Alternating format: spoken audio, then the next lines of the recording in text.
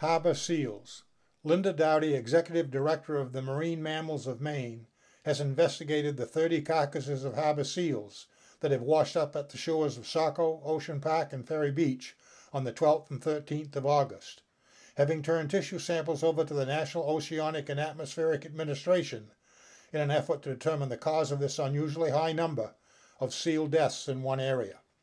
The harbor or common seal can vary in color from brown, tan, or gray, with a distinctive V-shaped nostril, rounded body with short flippers. An adult male seal can be up to 6 feet long, weigh close to 300 pounds, living approximately 25 years, with a female being smaller and living up to 35 years.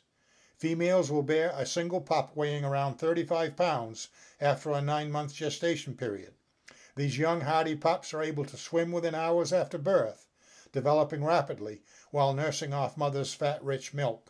They are weaned at 4 to 6 weeks of age, and then they are off to fend for themselves, with up to 30% of them dying during this critical period.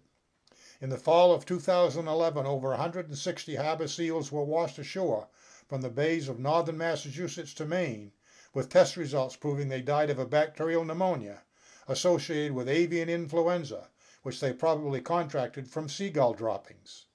It is felt this could be another flu outbreak or a shortage of fish, shellfish, and crustaceans that these young seal pups forage for food. And that's your animal answer.